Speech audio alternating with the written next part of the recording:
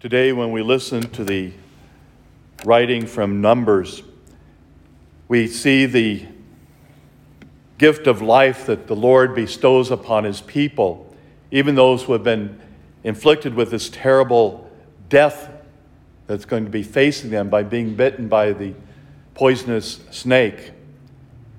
But God, in his wisdom, takes and Moses has this wonderful image to set before the people.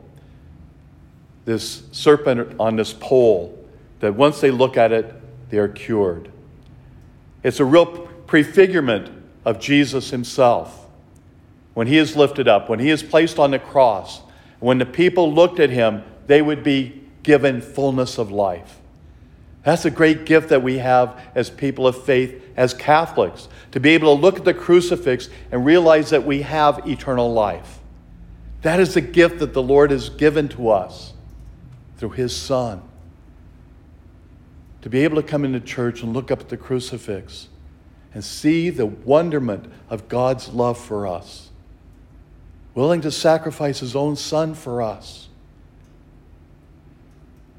As we close out this gifted season, may we truly recognize that sacrifice for us. May we be willing to offer ourselves for our brothers and sisters, not to the point of death, hopefully not to the point of death, but giving over some of ourselves for one another, to be that sign for our brothers and sisters of the power of God living through us for their betterment. May we be that sign, that gift, that grace, that light for one another.